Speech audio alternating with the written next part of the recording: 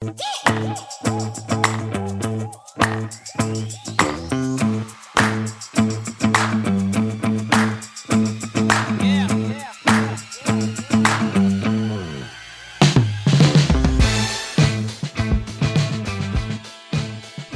Jackie Robinson Day, Marlins fans. A full slate of baseball games today, and I'm very excited to see how the league plans to honor Jackie Robinson on this day, and especially with everything going on.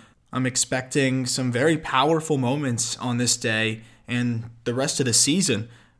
We saw a powerful moment yesterday when the Marlins and the Mets both took the field right around the time first pitch was supposed to be. Lewis Brinson stood up to the plate, and then both teams took their hats off, had a 42-second moment of silence in honor of Jackie Robinson, then left the field to not play the game and protest yesterday's game that was supposed to be between the Marlins and the Mets. Really powerful moment. You saw the emotion from Dominic Smith.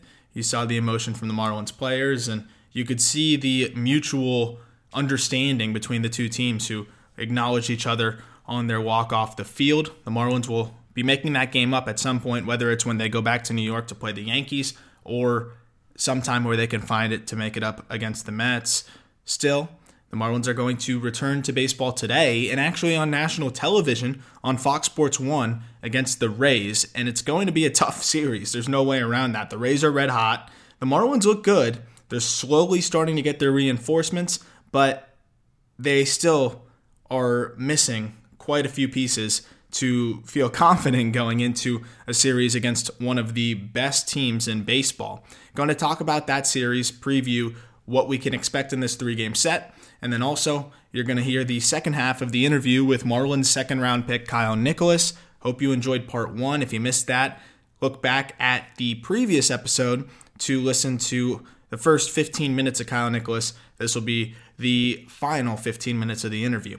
As for this series, the Marlins come in, still just continuing to, every time you think they're starting to slip up, they climb right back up and they remind you that this is just a crazy year, because I really was expecting them to cool off, and they did cool off, but then they come back and sweep the doubleheader against the Mets, even before that battling the games that they lost, losing a start against DeGrom where you eventually tie it and just blow it in the end there, with Nick Vincent on the mound, and nothing against Vincent. He's probably been one of the more consistent arms in the bullpen. But you got to think, if the Marlins had all of their pieces, especially in the bullpen with Yimi Garcia and some of the other guys that would be in those more high-leverage situations, you can only imagine how many more games the Marlins may have won. At the same time, this has been a crazy, fluky type of thing where I almost think the chaos has worked in the Marlins' favor, and it's just been a little bit crazy. So it's hard to play the what-if game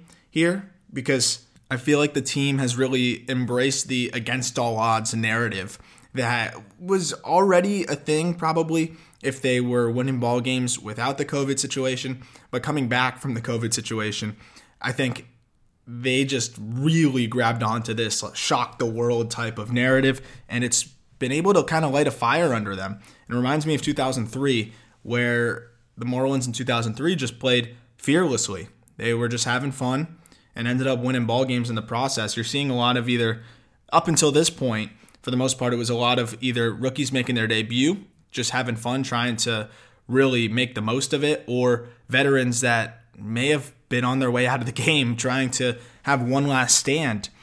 Those are things that you just don't see. And you had that desperation from the Marlins team that you wouldn't see early in a season. Really, I don't know if they would have done this in a normal season. Who knows? There's no way to really be able to prove it one way or another. Nonetheless, the Marlins are doing well, and they're going to be getting their better players back. And there's no bad way to spin that, especially considering the fact that this bullpen can only hold it together for so much longer before it starts blowing games, and it's really going to hurt the Marlins. You know, blowing games from your bullpen has been something that we've seen take the wind out of the sails for the Marlins in the past. This would be probably one of the more understandable situations where the bullpen would be a liability with a shortened season. Every game matters. The starting pitching has been solid. The Marlins have been able to score runs when they need to, but the bullpen, you just have a good chance that at least one of those guys that is kind of a flyer is going to struggle from time to time. And you can't really afford to blow leads in a season like this. So it's very, very, very important that the Marlins are able to get these pitchers back as soon as possible. The hitters are icing on the cake, but I think that's less of an issue. It almost creates more of a logjam because when you look at the lineup right now, Corey Dickerson's going to be in the lineup every single day in the outfield.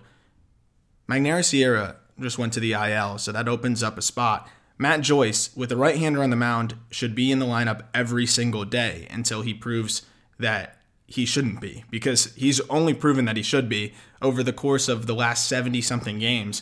He's ranks among the top players in baseball and on-base percentage, and Joyce has continued to hit well this year. If there's a lefty on the mound, there's no chance Matt Joyce should be in the lineup. He has really some of the most extreme splits I've ever seen. That's the only thing that kept him from really being a really good regular. He didn't change anything over the last few years of his career. It's not like he's some different player when he hit 35. The only difference was he's been protected by not having to face lefties and only facing righties. He's always been this good against righties. But he was so bad against lefties that it just destroyed his overall numbers. He's a career 180 hitter against lefties. Now, he's only facing right-handed pitchers who he probably hits right around 300 his entire career against when he really gets a chance to get going. Now, he's being really only put in positions for success, and you're able to get the most out of Matt Joyce. That's a guy that's got to be in there against right-handers, whether it's in the DH spot or in the outfield, but he's actually been pretty impressive in the outfield too. So I've been very pleasantly surprised with Joyce. Keep him in the lineup for now, even over Cooper or Harold Ramirez when there's a right-hander on the mound, 100%. And that's the weird thing about it is, especially with the rust that both of them are going to have and with the way Joyce has been swinging, I really think that you're going to have to find time and a place to get Cooper in the lineup, especially because I want to see more from Jesus Sanchez too. And that's the thing. I really do want to see more from him. You don't want to burn another option by sending him down. And Cooper may be a little bit more than Harold. Cooper is more of a contributor, more of a consistent all-around hitter. Harold had a good year last year, but still barely over 300 on the on-base percentage, hardly walks, liability in the outfield. I'd be fine with sending Harold out of town, and you got to start thinking about maybe what could a package of Harold Ramirez, Eliezer Hernandez, and one mid-level prospect, what could that get you? I think that could maybe get you something pretty solid. It's just what is out there and what teams are going to be interested in two Rule 5 draft picks that are really overachieving and a mid-level prospect. If you look at it that way, then maybe it won't net you as much. But if you look at it like a guy that's pitching to a 3-something ERA and a hitter that's only 25, one of the fastest players in the game, and hit for some power last year, then maybe you can find the right match. It really depends on what team you're talking to and what they think of those two guys, but it's worth dangling both of them, I think, because when you look at the future, Eliezer Hernandez is not going to be part of the rotation. There's just too much pitching that's going to be coming through, especially if Trevor Rogers continues to look solid as he did in the first start, and Braxton Garrett's going to be not far behind. Then you have Edward Cabrera, Pablo Lopez, Sandy Alcantara. Eliezer Hernandez just really doesn't fit into the mix, and he's not really a back-end bullpen arm, so you're not going to really get much out of him as a bullpen guy. He's more of a swingman, maybe turning into a legitimate back-end starter. I think that might be the case. I do think he's a legitimate back-end starter. Then you should be able to get something for him. He's still only 25 years old. He's cheap. He's controllable. Should be a piece that you can get something for. Harold is more of the mixed bag. Still think that Harold, with Eliezer and a prospect, could be something that the Marlins could end up getting something for, and it kind of lessens up the pressure and logjam that we have right now in the Marlins roster. I'll be doing a full episode closer to the deadline about all of the potential trades and what I think a package like that could get and what other packages the Marlins could put together. As for the Rays, they've been really just buoyed by their bullpen. Their offense has not been as good as many would have expected. Some of their better hitters have been underachieving. Austin Meadows has been banged up, not been as good as he was last year. Even Jose Martinez was supposed to be one of their most consistent hitters. He has not been that great. Brandon Lowe has been picking up the load for everybody and really has been just an offensive unit, hitting .296, 10 home runs, was one of my favorite prospects in that system, and one of the guys that I was hoping the Marlins would be able to get when they made that trade. I'm very happy with Jesus Sanchez, higher ceiling type of guy, maybe, unless Lowe is continuing to do what he's doing now. I was hoping that Lowe would be one of the guys the Marlins got Jesus Sanchez instead. Lowe was a less highly regarded prospect, almost like a Jake Cronenworth in the way that he's always hit, but because he didn't have any ridiculous tool, nobody was on him. And clearly, he's just one of those guys that just hits. Sometimes that's all you need. You just need a guy that can hit. That's the name of the game, right? Just because he doesn't have one tool that's off the charts doesn't mean he's not going to be a productive baseball player, and Lowe is showing that, and he's a very well-rounded ball player, so look out for him. Nick Anderson, old friend Nick Anderson, is on the IL right now, could make a return Sunday. He's probably one of the best closers in the game now, which is pretty crazy. Still, I don't think you regret that trade. The Marlins traded volatility. Nick Anderson could easily regress in the next couple of years. Don't wish that on him, but I would cash in on a bullpen arm for a top prospect any day of the week. And I still am very high on Jesus Sanchez, so I still like the deal. Should be good for both sides, and I still want to root for Nick Anderson, but I don't want to root for him to come back in this series because the Marlins would be very fortunate to avoid him. He's been very good when he was healthy this season. 9 2/3 innings, has not given up a run, struck out 15. Just looks like the guy that showed up to Tampa Bay and was lights out in the second half of last year. The rest of the bullpen is just insane. It's really by far the best bullpen in baseball. They have 6 relievers with a sub-3 ERA. Diego Castillo might be one of my favorite relievers in baseball. You're going to have to get to the starting pitching if you're going to want to win some games in this series. But the Marlins are going to have a couple tough matchups. 3 lefties in this series. So speaking of Matt Joyce, might not be the time to see Matt Joyce in this series. Hopefully Garrett Cooper comes back so that the Marlins can throw him into some of these lineups where you don't want to have Matt Joyce facing 3 lefties, because it's going to be Sixto versus Yarborough today, who's another lefty. Then Fleming versus Mejia. Fleming is another lefty. And then you got Snell versus Lopez. Snell's another lefty. So that's what the probables are for this series. 3 left-handed starters. Joyce will be great off the bench against a tough Rays bullpen. That's where his value will be in this series.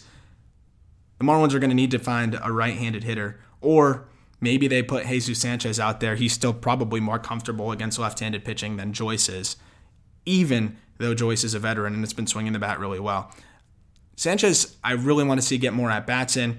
That's why, regardless of the lefty-lefty matchup, he's been more than fine against lefties in his entire minor league career. That's never been really an issue for him. So I really would like to see him get some at-bats before the other guys come back, because I think the Marlins really need to figure out what they're doing.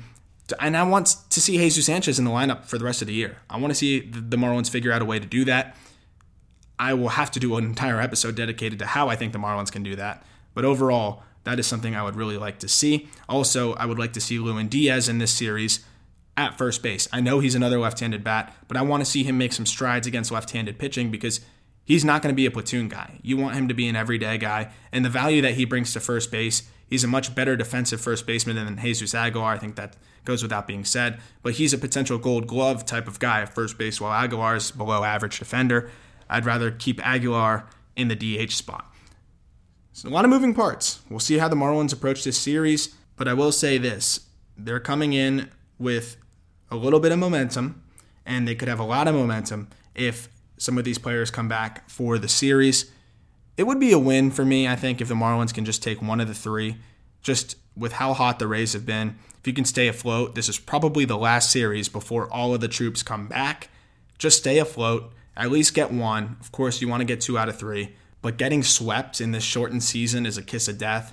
2 out of 3 is way less bad. I don't know what it is about it. It's just going 1-2 versus 0-3 just makes a huge difference. So we'll see if the Marlins can at least get 1. Maybe they can steal 2 and take the series. Pablo Lopez for the rubber match potentially in Game 3 would be huge. But I'd say the series very much, if you want to take 2 out of 3, rides on the back of Sixto Sanchez and how he throws today. As you know, I did an episode earlier about what he needs to do to be effective and continue to make strides. And he is probably at a little bit of a risk to give up some home runs against this Rays lineup that features some big boppers that hit from the right side. They don't hit for good average, and Renfroe and Zunino and a few others, but they can run into some baseballs if you leave a fastball up. So I'm going to get into the interview, part 2 now, with Kyle and Nicolas. I hope you enjoy it, but first, I got to tell you about rockauto.com and how it's the easiest place to find whatever parts you need for your car. Rockauto.com is a family-owned business that's been serving auto part customers for over 20 years. Why go to a chain store or go to a car dealership and pay 20, 30, 50, 100% more for the same part when you can just go to rockauto.com, use their easy-to-navigate website, find the exact part for your car that you need, and have it shipped straight to your door. You don't have to deal with contact with any people right now, which for obvious reasons is beneficial. You don't have to deal with any of the BS of different pricing points for the do-it-yourselfers versus the professional mechanics. You save a lot of headache, and all you got to do is just go to rockauto.com and let them know that Locked On sent you in the How Did You Hear About Us section. Amazing selection, reliably low prices, all the parts your car will ever need, rockauto.com. And here's Kyle Nicolas. You sparked a thought in my mind because it's something that I think we would all be guilty of if we were in your position. If anybody listening hasn't been to a game in the Cape Cod League, one, I would highly recommend you go. It's really cool. But two, at certain points of the year, you've got tons of scouts there with radar guns just going, they're like robots. They go up, you throw the pitch, they go down, they write something and go right back up again. And you're known as the guy that throws really hard, right? Everyone's there to see how hard Kyle Nicolas is going to throw. But you're more than just a thrower. You talk about it. You got the good off-speed pitch. But I think anybody in that position would have a little bit of pressure of like, oh, man, I got to light up this radar gun.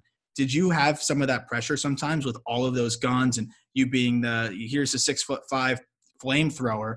Did you feel like you had to reach back for a little bit extra sometimes because you were talking about not needing to blow by him and locating was actually more effective? Was that ever an effect on you with all those radar guns and all the attention on how hard Kyle Nicolas can throw? Yeah, I think it was sort of earlier in my career, maybe like high school, and but I think by this past summer I was kind of used to it and not really focusing on the scouts behind and just focusing on one pitch at a time. So I mean, I guess a little because I'd never seen that many scouts in the stands before, but I think after the first game or two, I was all right. What would have been your final season, your junior year, we talk about the 17 strikeouts. With the team, the way things were going, you guys had struggled in that last game. You actually picked up the loss in that game against Sacred Heart, which was crazy. And then it's just over like that. Did you really have any time to prepare for the season to be over? Like, did you know that there was a chance that would be the last game heading in because of the way everything was unfolding? Or did you play the game, walk off the field, and then you found out later that was the last game you were ever going to play in a college uniform? Yeah, I really didn't expect it going into that game because that was on a Friday night, and actually the game before we played Yale, and then I think it was on that Sunday when we were heading home back to Muncie that it came out that the Ivy League canceled their season. So we were like, wow, we just played Yale and their season's over. So then it kind of got in our minds like, wow, we could be over in the next week. And I think we played a midweek on a Tuesday. And then the next day we called a meeting and, kind of going into that, there was some other stuff that came out on Twitter about, I think the Patriot League had canceled their season. So I was kind of expecting it going in, but I mean, you can't really, be ready for that. And, once our coach said, we're not going to play the rest of the year, it was really tough with the whole team there. And just kind of realizing wow, I'm never going to pitch on this field again. So it was tough for sure. Yeah, and that was something we talked about with Zach McCambley as well. And he was off to a really good start in the season as well. And just would have been great to see what he could do. But he said the same thing. It was just first people you think about are those seniors that don't get the chance to maybe play pro ball or be in the position that you guys are in. But even just to selfishly, you guys, it's got to be tough because you really were putting up great numbers, both of you. And you just wonder how great it would have been if you could scale out the whole season. Same thing with Nick Gonzalez. He had something crazy like 12 home runs through the first 16 games, and you just wonder what the hell he could have done if he had a full season. It's just so many questions. But the positive side, right, is I guess you don't have to throw that many innings. and now you're pretty fresh, I would assume, right? And you're able to throw bullpens, and you're only throwing 23 innings this spring now. You should be more fresh heading into your first pro season. As a silver lining, do you feel better? Do you think you're going to feel more energized than you ever have before, being that you didn't have to really throw in the spring that much? The summer is already over and you've been just training in the meantime. And then hopefully if we have a season coming up, you think you'll be more fresh than you've been before heading into a spring? Yeah, I think that I'll definitely be more fresh and definitely be more ready, more pumped, and just chomping at the bit just to get out there. And just because it's been so long, we played 4 games and then it was over, and we had all that time from the summer to wait until the spring season, and then only got to play 4 games, and now it's been forever since I've been able to pitch in a real game. So I'm definitely going to be ready whenever that time comes to put on a minor league uniform and just go out there and just compete. So something I wanted to talk about is your arsenal, right? The pitches that you throw. We talk about the fastball, which is one of the better fastballs in the draft this year, if not the best fastball in the draft, and just it takes off. I talked about spin rates, spin efficiency with Zach McCambly because he's very similar, where his fastball looks even harder than it is because of that perceived rising with the high spin rates and all of that crazy stuff. But when I was reading the Baseball America article, your coach actually said that Rich Maloney, the Ball State coach, says that your curveball is actually better than your slider. I had no idea that you even had a pitch better than your slider as an out pitch, because your slider is pretty darn good. It's already probably graded out as above average in the major leagues as is, with a potential to be a plus pitch. What is the curveball like? And are those two very separate pitches? Because I know a lot of pitchers tend to have the two blend together. I didn't even know. Can you elaborate a little bit on Coach Maloney's assessment of your curveball? Yeah. So my curveball, that's kind of what I came into college throwing. And then I kind of picked up a slider, and I really liked it because, I threw it hard and, it had late sharp bite to it. So then what you said before, they kind of started blending together when I was throwing both. And so I threw it in the Cape. And they might have looked like the same pitch. I don't know. But this past spring, starting in the fall, we kind of just shelved the curveball for a little, just to kind of focus on the slider, because, as you said, it was getting really good, and getting good feedback on it from scouts and stuff. So I really honed in on that and kind of tried to perfect that as best I could. So I didn't really throw the curveball at all this spring, but yeah, I definitely say I'm really confident in that pitch, for strikeouts and for locating it. So, but whenever the season ended, I started picking it back up again, and but the main focus with it is having it be distinctly different from my slider, and have more of the 12-6 movement that I like to see on it, rather than kind of the sweeping that looks more like my slider. So yeah, I'm definitely confident in both, and I'm just excited to throw them to hitters. And other than those two pitches and working on having distinct breaks between the two during quarantine and this whole off time, has there been anything else you've been working on the mound? Is there a changeup that you might be adding to the mix, or is that 3-pitch mix going to be kind of what you move with going forward? What's been the focus in bullpen sessions when you've been off now? The main thing for me is fastball commanding both sides of the plate. So that's the main focus in bullpens for me. Obviously, with all this off time, and I've been working on a changeup every day, and I've been messing with different grips ever since, probably for a whole year now, and I got one in the summer that I didn't throw very much, but I felt comfortable with it, and I've picked that back up now that the college season ended. So, just working on that every day, getting the right movement, and just getting a good feel for it. I'm feeling pretty good about it going into hopefully a fall instructional league or spring training or whenever that time comes. So also, as I'd mentioned, Zach McCambly a couple times, you played summer ball with him with the same team with the two Kettleers, and you both go off the board after each other to the same team with the Marlins. How has that been now? The team, as I'd seen from calling games and everything, it seemed like a really tight knit team as is, and it helps when you go and win the whole thing. But the team itself just seemed like a bunch of good guys, and I can vouch anyone that listened should be a big fan of Zach McCambly. He was a great interview too. Has he been just really nice to have by your side as someone to go through this? We talk about Dylan Dingler going through college and everything. Now, going into professional Major League Baseball, you have someone that you're comfortable with and going through the same thing.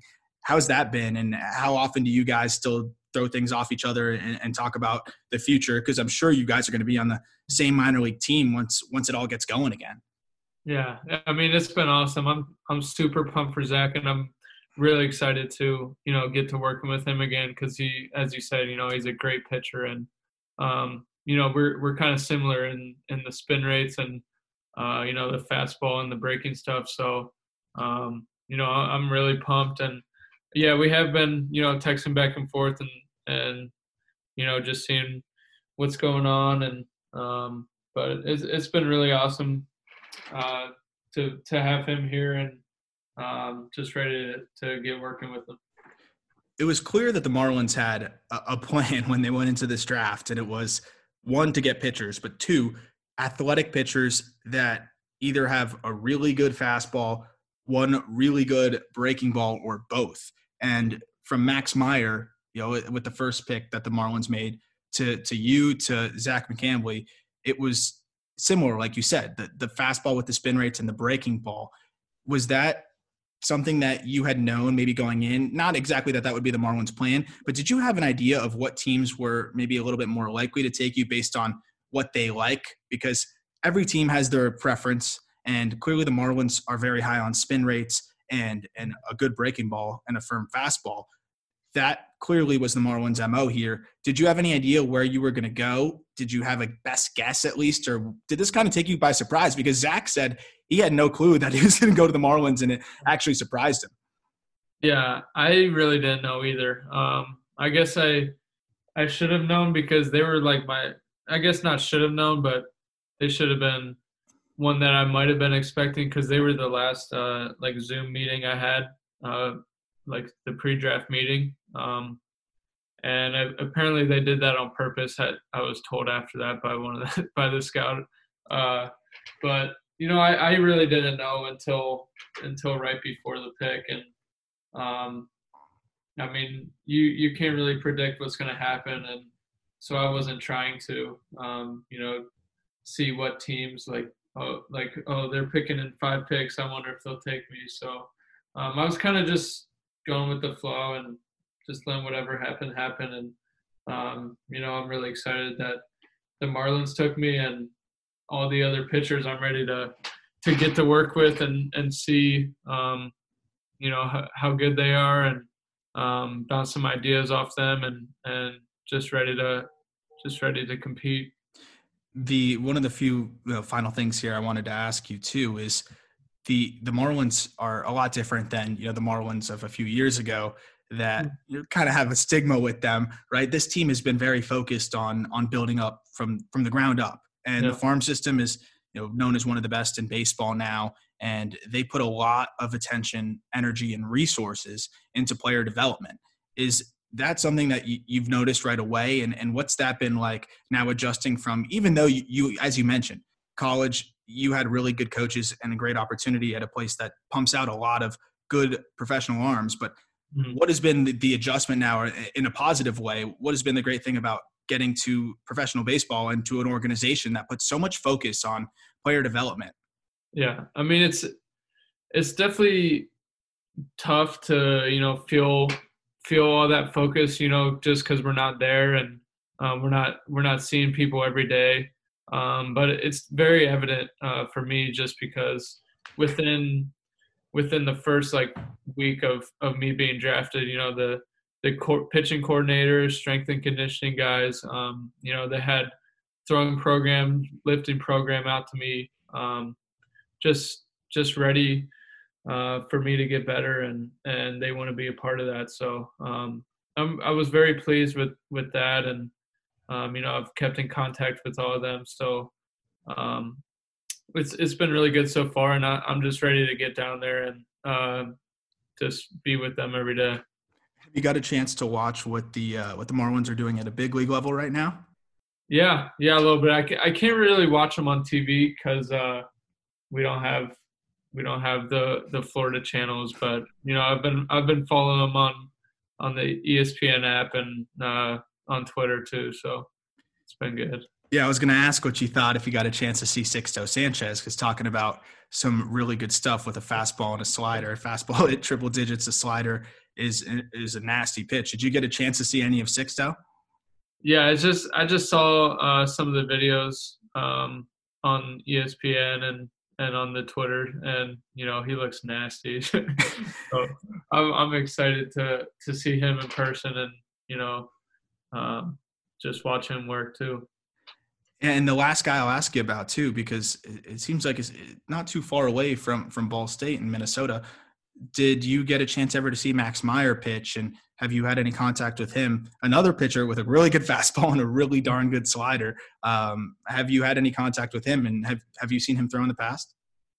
No, I haven't talked to him yet, and I never did get to see him pitch. But I talked to Dylan about him, and obviously they've faced each other. He said he's pretty good, and that slider is good. So I'm excited to get to meet him and maybe get some tips on that slider.